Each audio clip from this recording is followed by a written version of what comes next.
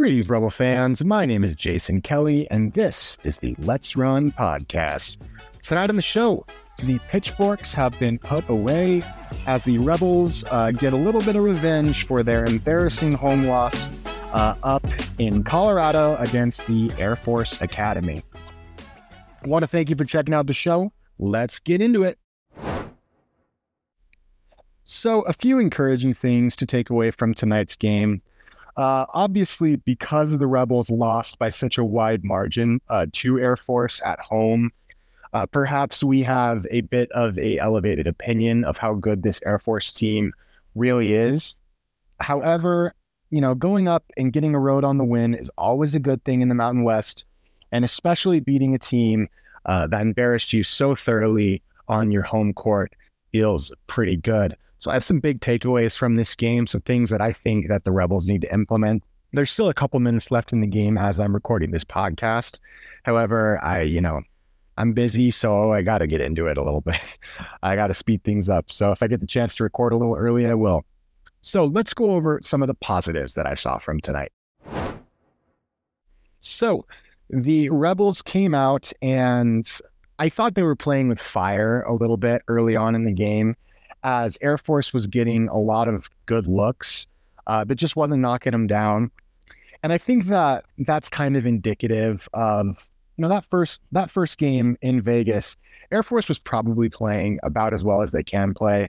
And especially with the 3-point line, you're going to get some weird results.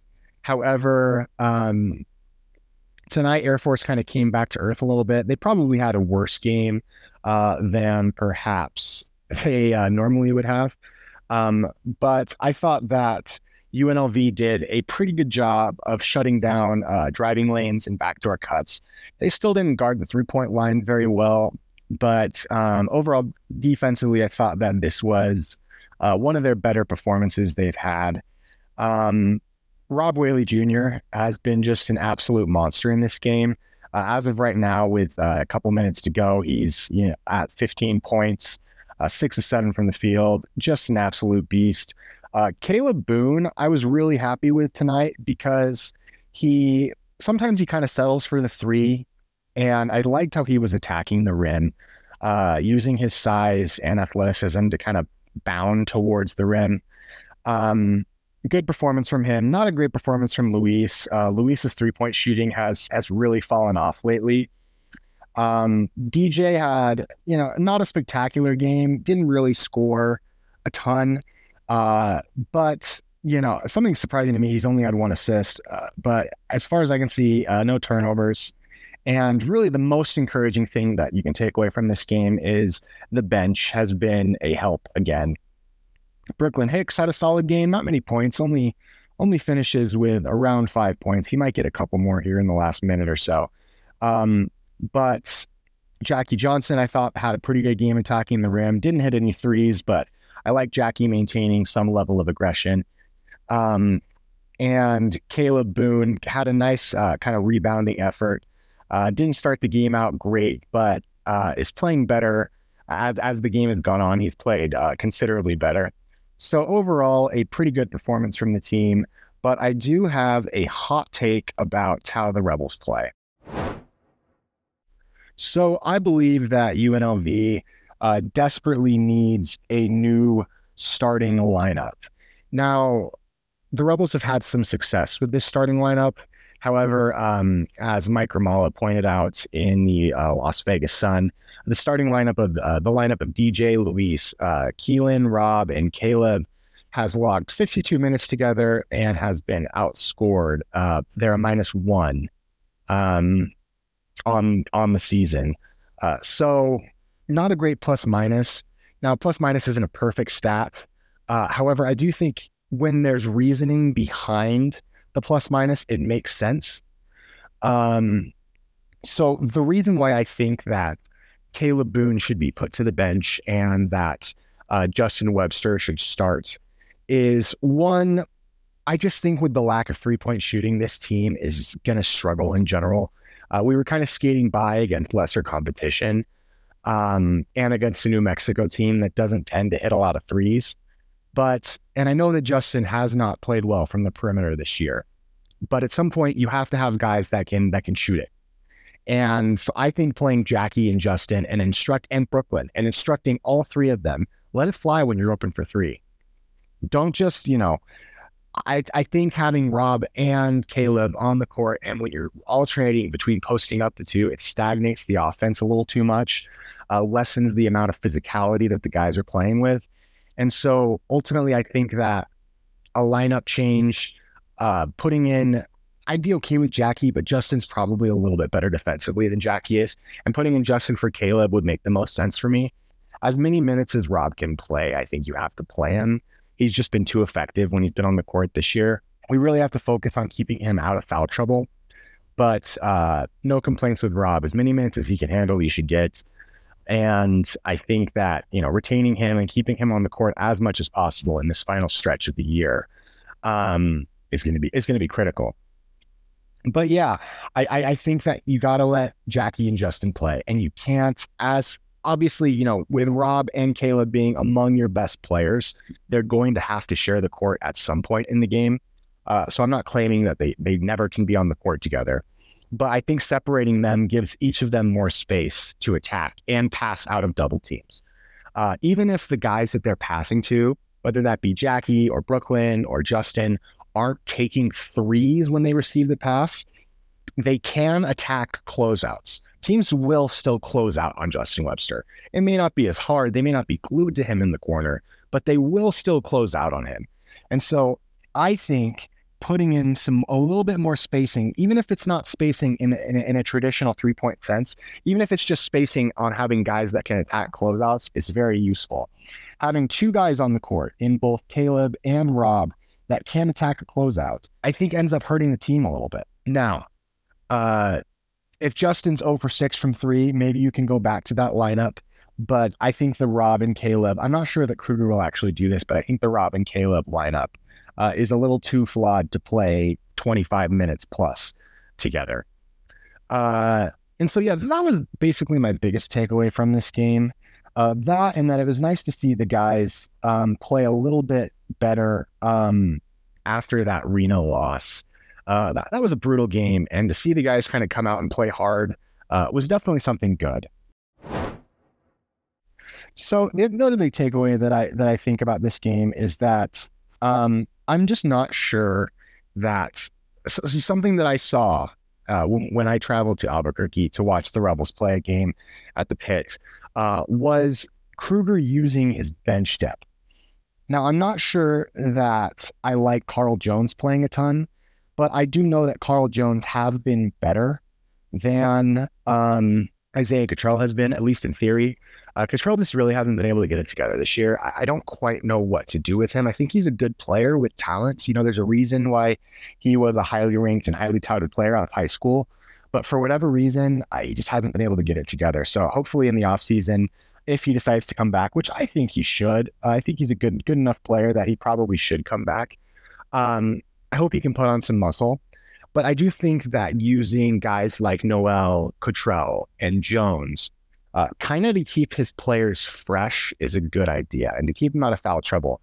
Not using them a ton. You don't want them to play 20 minutes, 15 minutes, but just a little bit to kind of help his guys out and give them a little bit of rest.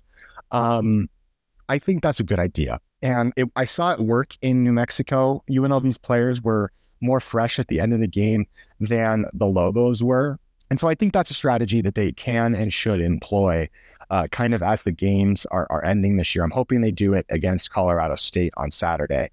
Something else that I noticed a little bit was I kind of want Brooklyn Hicks to be able to attack off the dribble just a little bit more. Oh, let's go. Brooklyn just hit a 3. About a minute to go. That's beautiful. I'd love to beat Air Force by 32. It doesn't look like we're quite going to get there, but I just want to see Brooklyn take a little bit more initiative with the offense. And I think, one, playing the bench guys a little bit more, and two, not playing both Caleb and Rob together will be able to do that. Go, Justin. All right. Good job, Brooklyn. Got another rebound.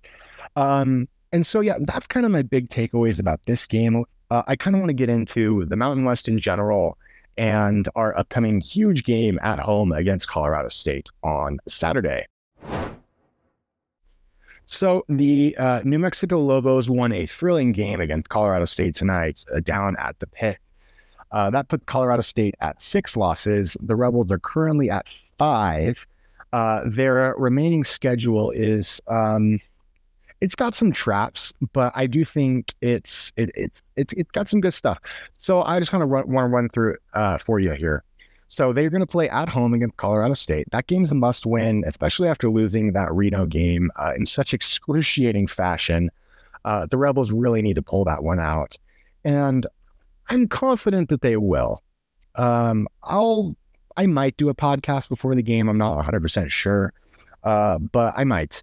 And then they play on the road at Wyoming. That's a trap game. Wyoming has beaten Reno, has beaten Colorado State on their home court up in Laramie. So that's kind of a trap game. The Rebels can't really afford to lose that game at all. Next week when they play at Wyoming and then at home against San Jose State, the Rebels are going to have to win both of those games. And I'm confident that they will. I think the Rebels are going to.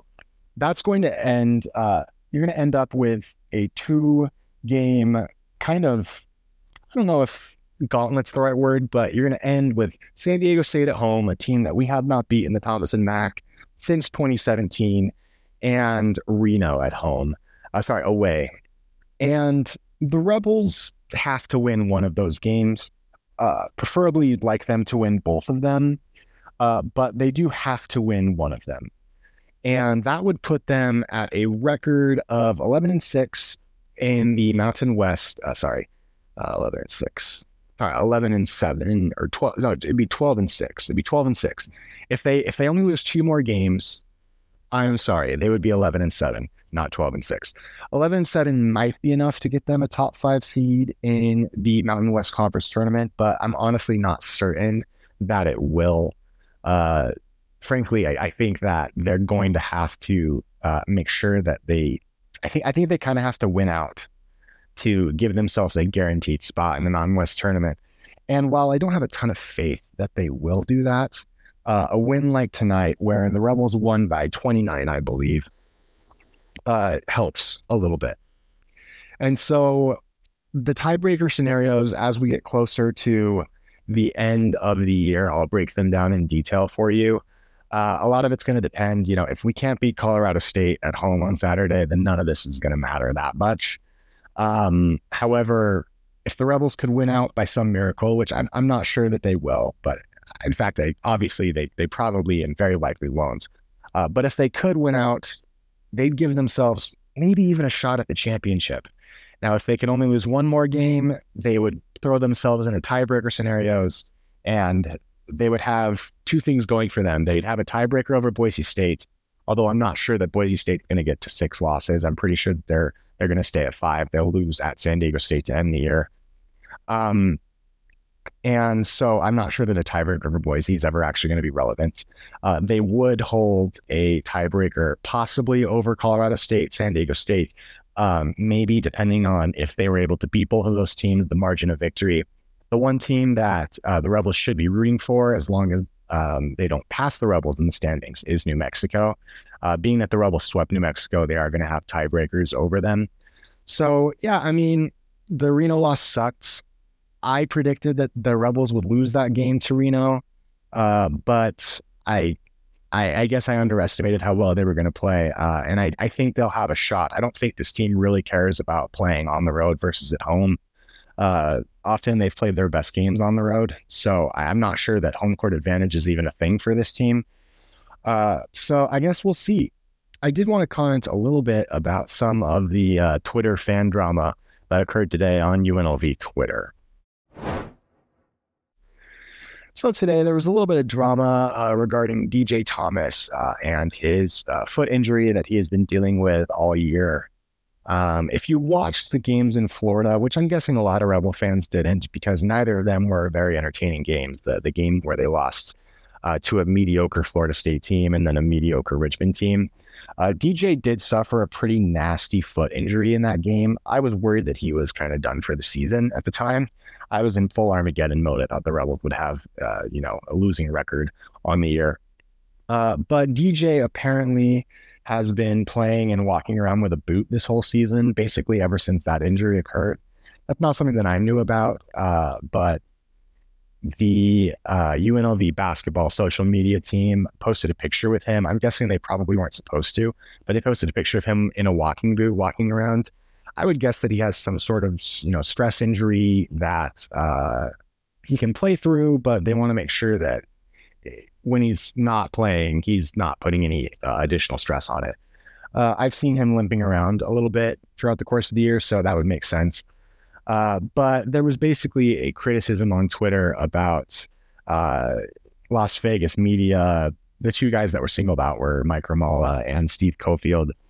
There was some, I guess drama is the right word, but it's kind of childish to put it that way. But there was some drama about those guys not reporting on DJ's injury.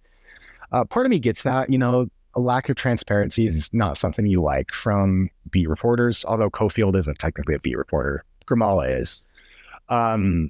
However, I don't really mind teams not knowing about DJ's injury because maybe that's some sort of competitive advantage. Ultimately, it's not really that important to me as long as DJ's playing and he stays healthy. I'm a big fan of DJ, and there's a few people that sometimes I feel have gone a little overboard on their criticism of DJ. He is supposed to be in high school, and I think he's been about as good as you could hope an 18-year-old player to be. Has he had some bad moments, namely the St. Mary's game, the Reno game, the Southern game to start the year was a very bad performance from him. Yeah, he's had bad moments, but a lot of that's growing pain. And I would rather if you're going to put blame on players on this roster, put them on fifth-year seniors, guys like Justin Webster, the Boone twins, Luis Rodriguez. Those guys have been through it. DJ hasn't. And so when it comes to criticizing the media, you can criticize the media all you want. You can criticize the players too, although I think making it personal sometimes goes a bit too far. However, I'm not one to tell people how to fan. If people love UNLV sports, I'm not gonna try and gatekeep them. And going after the coaches is always fair. They get paid. You can criticize the coaches all you want in basically any way that you want, even if that criticism is unfair, in my view.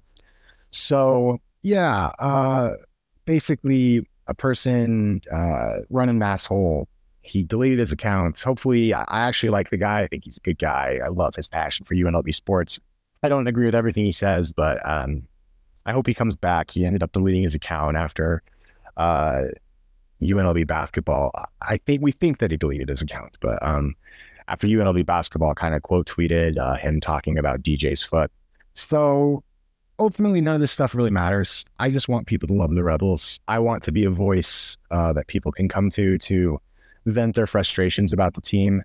I have laid into Kevin Kruger plenty of times this season. Tonight's not the night to do it. I did it after the Reno game. I don't need to rehash that tonight. We will evaluate Kevin Kruger's position as a head coach at the end of this season. And ultimately, Eric Harper, the athletic director, who I trust until he proves me otherwise, the guy that hired Barry Odom, the incredible football coach at UNLV, I'm going to trust that guy. Whatever he decides to do, whether that bring back Kevin or bring in somebody else, I'm going to trust him. And I just want everybody to love the Rebels. I want everybody to support the Rebels. Not even always because they're good, but because they're ours. They're our team. This is the most Vegas of all of the teams in the Vegas metropolitan area. They were here before the Knights. They have the most history of any team. And just having somebody that's yours, a team that's yours, I think is worth investing in, even if that team doesn't always give you what they want. I mean, if we wanted to support winners, we would just be Kansas fans every year, but we're not. We're UNLV fans. And there's something, you could call that noble masochism, but there's something great about being a Rebel fan. And if you're part of this community, I want you to be part of this community. I want you to DM me. If you want to come on the podcast, I am more than willing to have anybody on this podcast that loves Rebel athletics, whether that be primarily football or basketball, whatever. Come talk. Let's create a good community here. Anyway, I'm rambling enough. The Rebels got a great win. They avenged their Air Force loss. No pitchforks tonight. No rioting tonight. We can all rest easy and get ready for a big one at the Thomas and Mack on Saturday. So, my name is Jason Kelly. This has been the Let's Run podcast. I want to thank you for listening to the very end of this podcast. If you could subscribe to my Substack and share the podcast when you get a chance. If you want to come on the podcast again, DM me. This is a place for UNLV fans. I am not, I go to UNLV. I'm a law student at UNLV, but, I will never be paid for doing this. I just love the Rebels. And if you're a Rebel fan, you're my friend. So hope you have a great night and a great rest of the week, and let's run.